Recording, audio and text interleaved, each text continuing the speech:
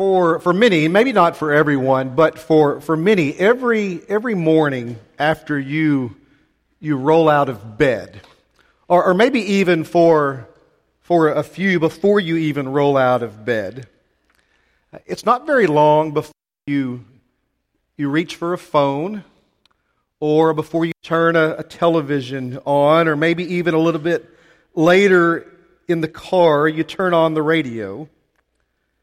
But sometime around the time you're getting ready for the day, or having your first cup of coffee, or making your way to work, or if you're retired, before you turn on The Price is Right, at one point along the way, you're most likely to read or to see or to hear some sort of news. Whether it's through Apple News or on Channel 4 or any of the other avenues that are available. And you might even, especially in today's political climate, you might even hear the term fake news. This is fake news. It's been presented as true, it's been presented as real, but it's not. It's fake news. And what I want to begin with this morning, what I want to present and what I want to say, what I want for us to build upon, and what I want for us to come back to again and again and again this morning, and what I want for you to hear from me as clearly as I can say it today, is that it's all fake news. All of it's fake news. Because you and I, we have something different. We have good news. And that good news has a name. And His name is Jesus. And that truth is truth for those of us who believe. It's true because it's true. And because of that, everything changes. And what I want for you to hear from me from the very beginning, and what we're going to come back around to again and again, not only today, but as we begin this new series, this 4-part series, what I want for you to hear from me is that the enemy, Satan, the enemy is a liar. When he lies, he speaks his native language. He's the father of lies. And yet too often we buy what he sells. And he is so good at selling it. And when we're buying what he is selling, all we read and all we see and all we hear is the fake news of evil and sin and pride and grief. But you and I, we have good news. And that good news has a name. And His name is Jesus. And that truth is the truth of all truths. There are, in the book of Isaiah, there are 4 what are referred to as servant songs. There are four servant songs. There are 4 passages from God through Isaiah that have been designated by God's people in generations past for millennia and referred to as servant songs.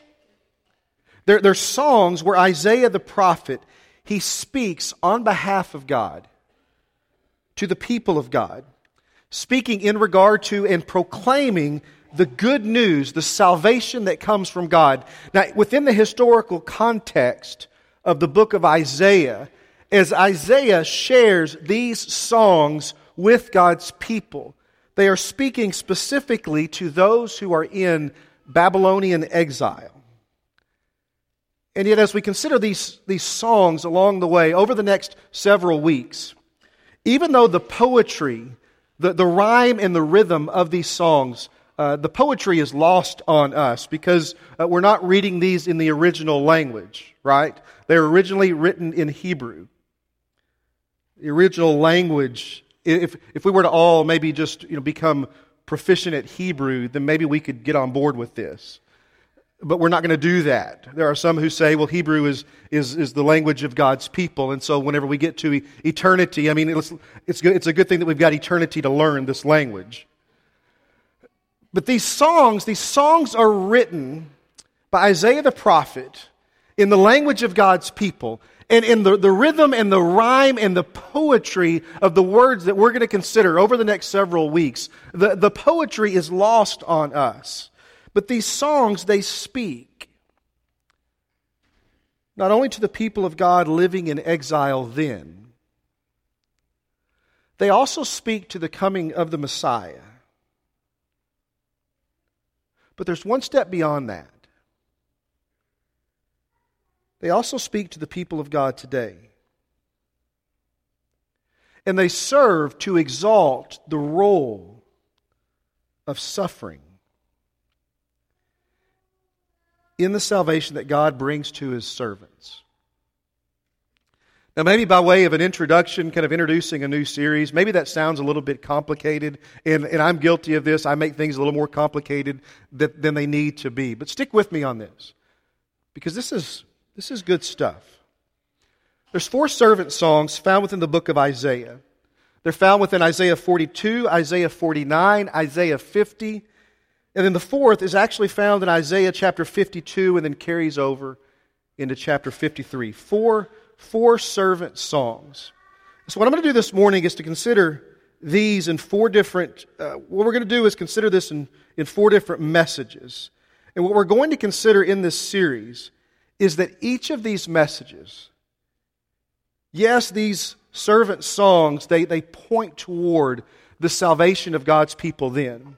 Yes, each and every one of these servant songs, they point toward the coming of Jesus and what God will accomplish in and through the gospel of Christ. His suffering servant to bring salvation to all of God's people for all time.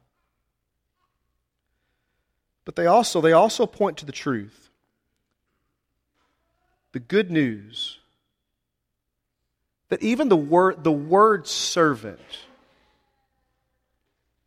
it's the highest and most accurate word that is to describe us.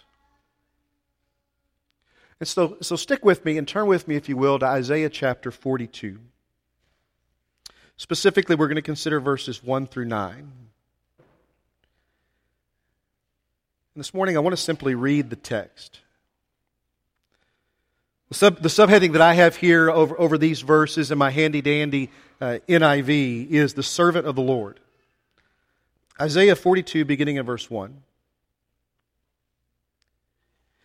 Here is my servant, whom I uphold, my chosen one in whom I delight. I will put my spirit on him, and he will bring justice to the nations. Now, God, through Isaiah, He is speaking specifically to the salvation that will be brought to His people then. But we can't read this without also seeing how these statements, these songs, they're only fully realized in Jesus. And beyond that, they are only fully realized in us. Keep reading, verses 2 and following. He will not shout or cry out, or raise his voice in the streets. A bruised reed he will not break, a smoldering wick he will not snuff out. In faithfulness he will bring forth justice. He will not falter or be discouraged till he establishes justice on earth. In His law the islands will put their hope. This is what God the Lord, this is what Yahweh says. This is what the God who engages in covenant relationship with His people says. He who created the heavens and stretched them out, who spread out the earth and all that comes out of it, who gives breath to His people and life to those who walk on it. Take a moment, Isaiah says, take a moment to realize that God is God. That's what's being said here. Take a moment to realize that God is God. Take a moment to remember.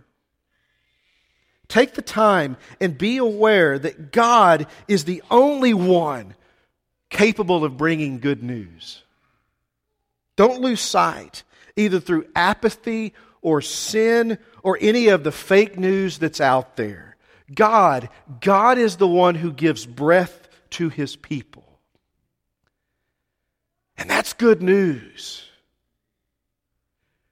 If you were to take in a deep breath, Isaiah says that's God. God's the one that gives that to you. That's God. He gives breath to His people, life to those who live upon the earth. Yes, He promises eternity. But this is who He is here and now. Don't forget who this is about, Isaiah says. Don't forget who this is about. Don't forget who is running this show. Don't forget whose servant you are. And if it's helpful, take another breath. Because God gives that to you. He gives breath to His people. Life to those who live upon the earth. Look at verse 6. I, the Lord, have called you to righteousness. I will take hold of your hand. You don't do this on your own. I will lead you. I will take hold of your hand. I will keep you and I will make you to be a covenant for the people and a light for the Gentiles. Don't be so blind as to think this is about you. This is about God. This is about what God is doing. This is about what God is doing through you in the lives of others. Verse 7, to open the eyes that are blind, to free captives from prison, to release from the dungeon those who sit in darkness. And we know this points toward those living in exile in Babylon, and we know that this points toward Jesus, but do we realize that this points toward us? Spiritual blindness, spiritual captivity, spiritual darkness, and the capacity that God gives us to speak a word on His behalf to others. Verses 8 and 9, I am the Lord, that is my name. I will not give my glory to another, or my praise to idols. See, the former things have taken place, and the new things I declare, before they spring into being, I announce them to you. Now we miss it. We miss it, but it's poetic language. It's a song from God to His people. And this is one place where the NIV misses it. And I don't say that very often. But this is one place where the NIV misses it. In verse 1, the prophet, he speaks an attention-grabbing word. A word to mark the urgency of his proclamation of salvation.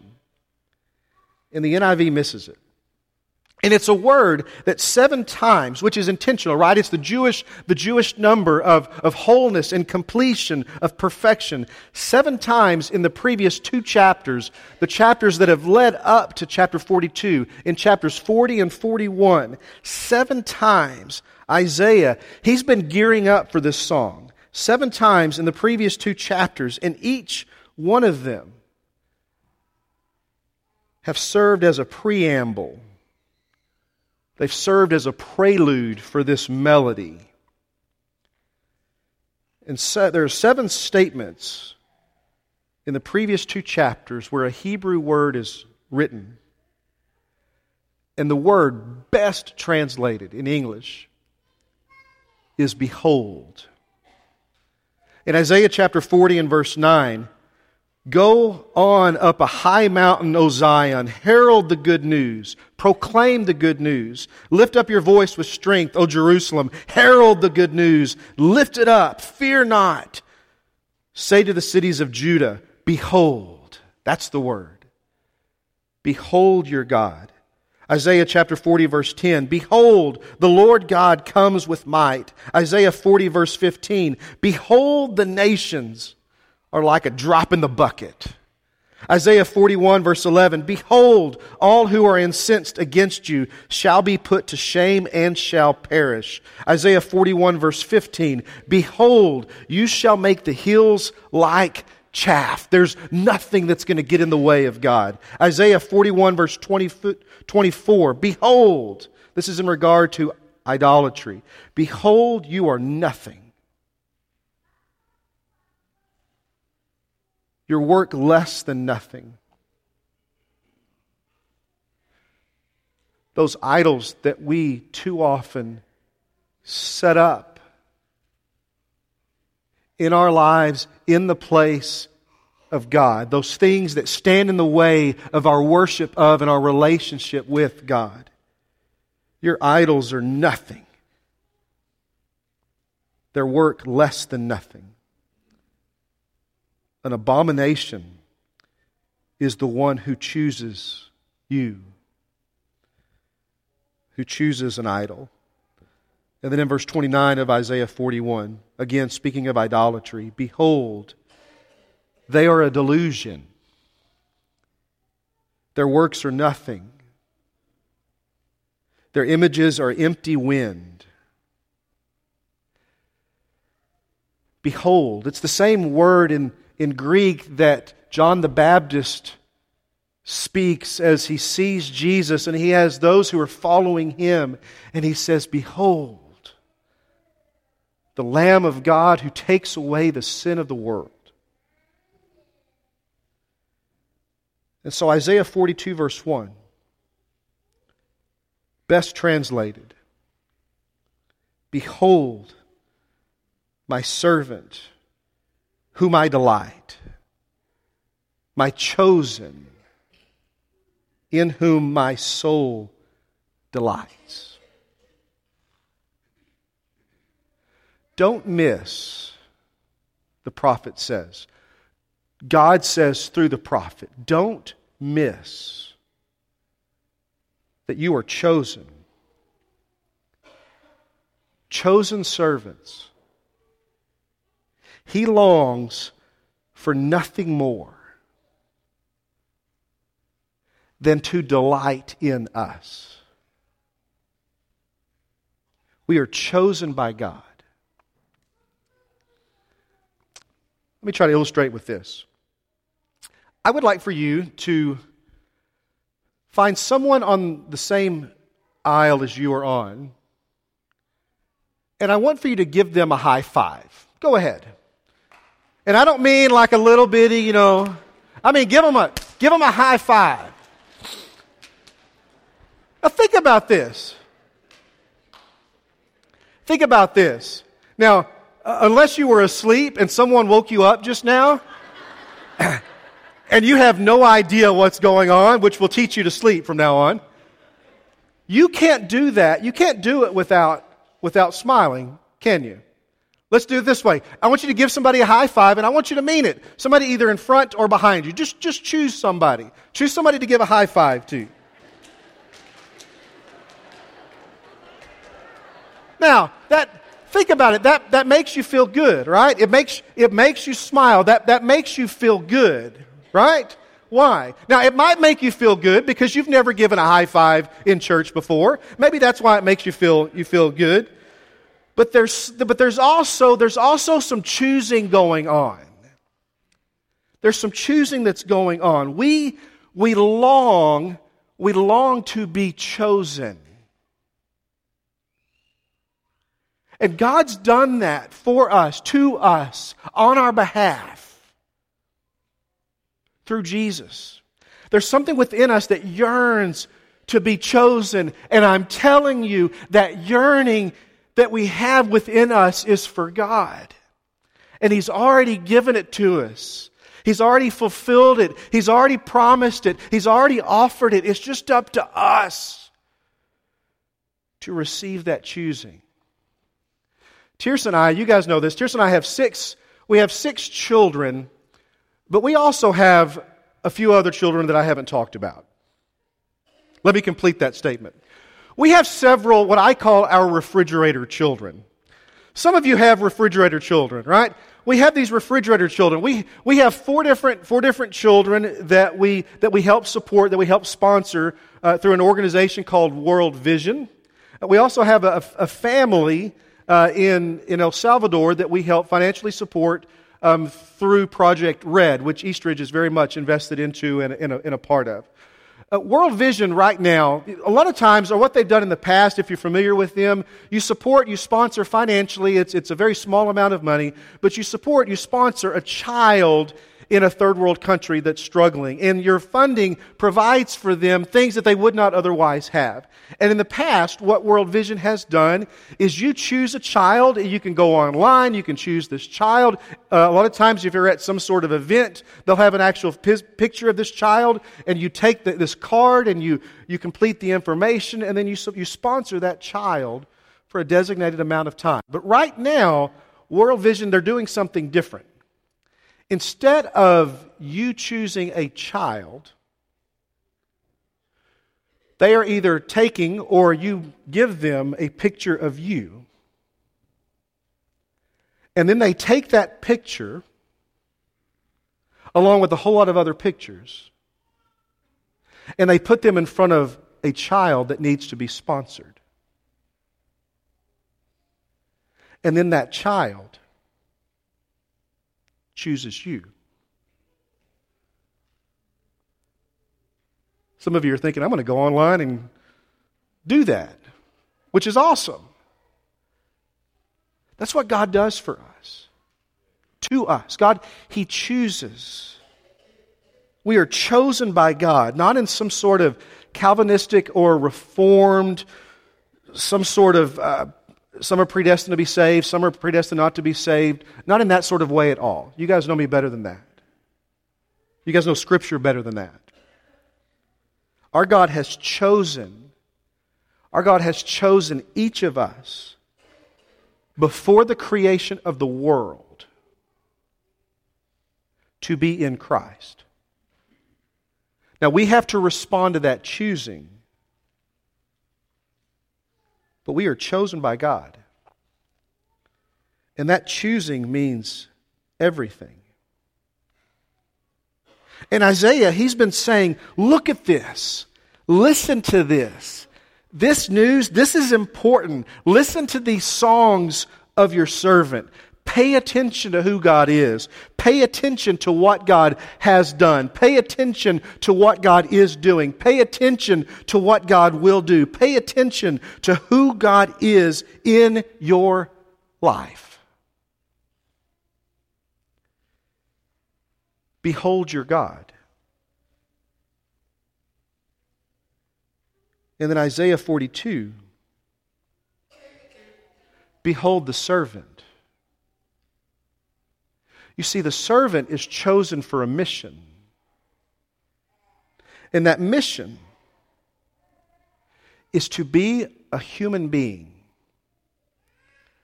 bringing about justice for others, bringing about healing for others, bringing about reconciliation for others. And Isaiah says the way that will be accomplished, it's anything but grandiose. The servant works quietly and gently. No yelling, no forcing, no coercing. Meekness, not power. And despite the servant's seeming inadequacy,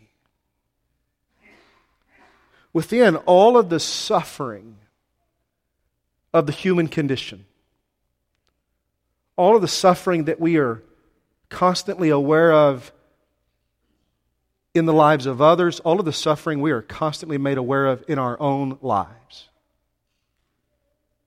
God's chosen servant will not fail. And we know that this points toward God's plan for His people then. And we know that this points toward God's plan for His people in Jesus. But I wonder if we're equally as aware of God's plan for His people, us, and God's plan for His people through us. And in particular, God bringing about salvation through suffering. And we'll see this more clearly in the coming weeks as we move on to the other three passages. But the role of suffering in God bringing about salvation. Let me read this quote from Eugene Peterson. While the suffering and death of Jesus is definitive and complete, there is no more. And the more, there is more. And the more has to do with our participation in what Jesus accomplishes in His suffering and death. There is more to the servant, and Peterson is writing in particular to these 4 songs. There is more to the servant than Jesus. There are also His servants. Much as we try to get out of it or find our way around it, there is simply no following of Jesus that does not involve suffering and rejection and death. No exceptions. And that's good news. And it's not even the question of why is there suffering in the world. That's another discussion. It's the question of why suffering in salvation. The role of suffering in our salvation. When we look to the gospel of Jesus, and really even whenever we look to the design of the old covenant, the sacrificial system that anticipated the cross of Christ, suffering in salvation demonstrates the pain of sin. Sin is costly and it's ugly. Sin is painful. We're saved by the precious blood of Jesus, but it's our sin that required that bloodshed for salvation. We needed it to be done because we are guilty and sinful and weak, and we cannot save ourselves. But that's good news. And we also needed to see that it could be done. You see, Jesus does not go to the cross so that we don't have to. That's poor theology. Jesus goes to the cross. Jesus dies on the cross. Jesus sacrifices on our behalf to show us how. To show us how to die daily. To show us how to sacrifice. And sometimes we suffer unjustly. We suffer because of others. We suffer because of what others heap upon us, and it's unjust. Sometimes we suffer because of the harmful choices of others. Choices that we didn't deserve. Sometimes living in a fallen and a broken world, sometimes our suffering is through physical suffering, through illness, through disease. The simple confinement to this human condition. Sometimes we suffer unjustly, and it's not right. And it's not from God. Sometimes we suffer justly. We suffer rightly so. We deserve it. Sometimes we suffer, and it is our penalty for our sin, or our pride, or our arrogance, and quite frankly, in general, all 3 of those are working in tandem. Sometimes we suffer because we have brought it all upon ourselves. And there's no one to blame but us. And absolutely no excuses to be made. But you see, we need pain. Because pain reminds us we are human and that we need God. It reminds us, as we've talked about recently, it reminds us that we were created for a place that we have yet to be. It reminds us that when we're weak, then we're strong. It's not when we're strong that we're strong. It's when we're weak and we know it, and we know our weakness, and we rely upon God, and we seek His face, and we desire to please Him, and when we desire to pursue His heart, because nothing else matters more than that. It's when we're weak that we're strong. We work out our own salvation with fear and trembling, confessing with a smile, not with heads bowed in defeat, but with heads held high, seeking His face, knowing that He is God and that we are not. The servant songs in Isaiah, they remind us of our brokenness. And they remind us of God's strength. And that's such a good thing. Over the next several weeks, this is going to be the basis of our time together on Sunday mornings. We bring our brokenness to Him. We bring our brokenness to Him. In a few moments, Tony's going to lead us in a song. We often call it the invitation song. Really, it's not ours. It's not our song. It's not our invitation. It's the invitation of the Lord. And this morning, as you consider the invitation of God, it might be that as we all stand and sing, it might be that you need to just stay seated for a minute. And just acknowledge and confess to God your need for Him, your failure of Him, your need for Him to make you new. It might be that this church family can bless you by praying over you in a public way. That's what the community of faith is all about. It might be that you'd be blessed by one of our elders to pray over you. They would be honored to do so. And it also might be this morning that you've never been baptized into Christ. And if that's you, and if you've not, I pray that you would not leave here this morning without having done so, without having given your whole self, without choosing the one who has chosen you. Let's all stand and sing.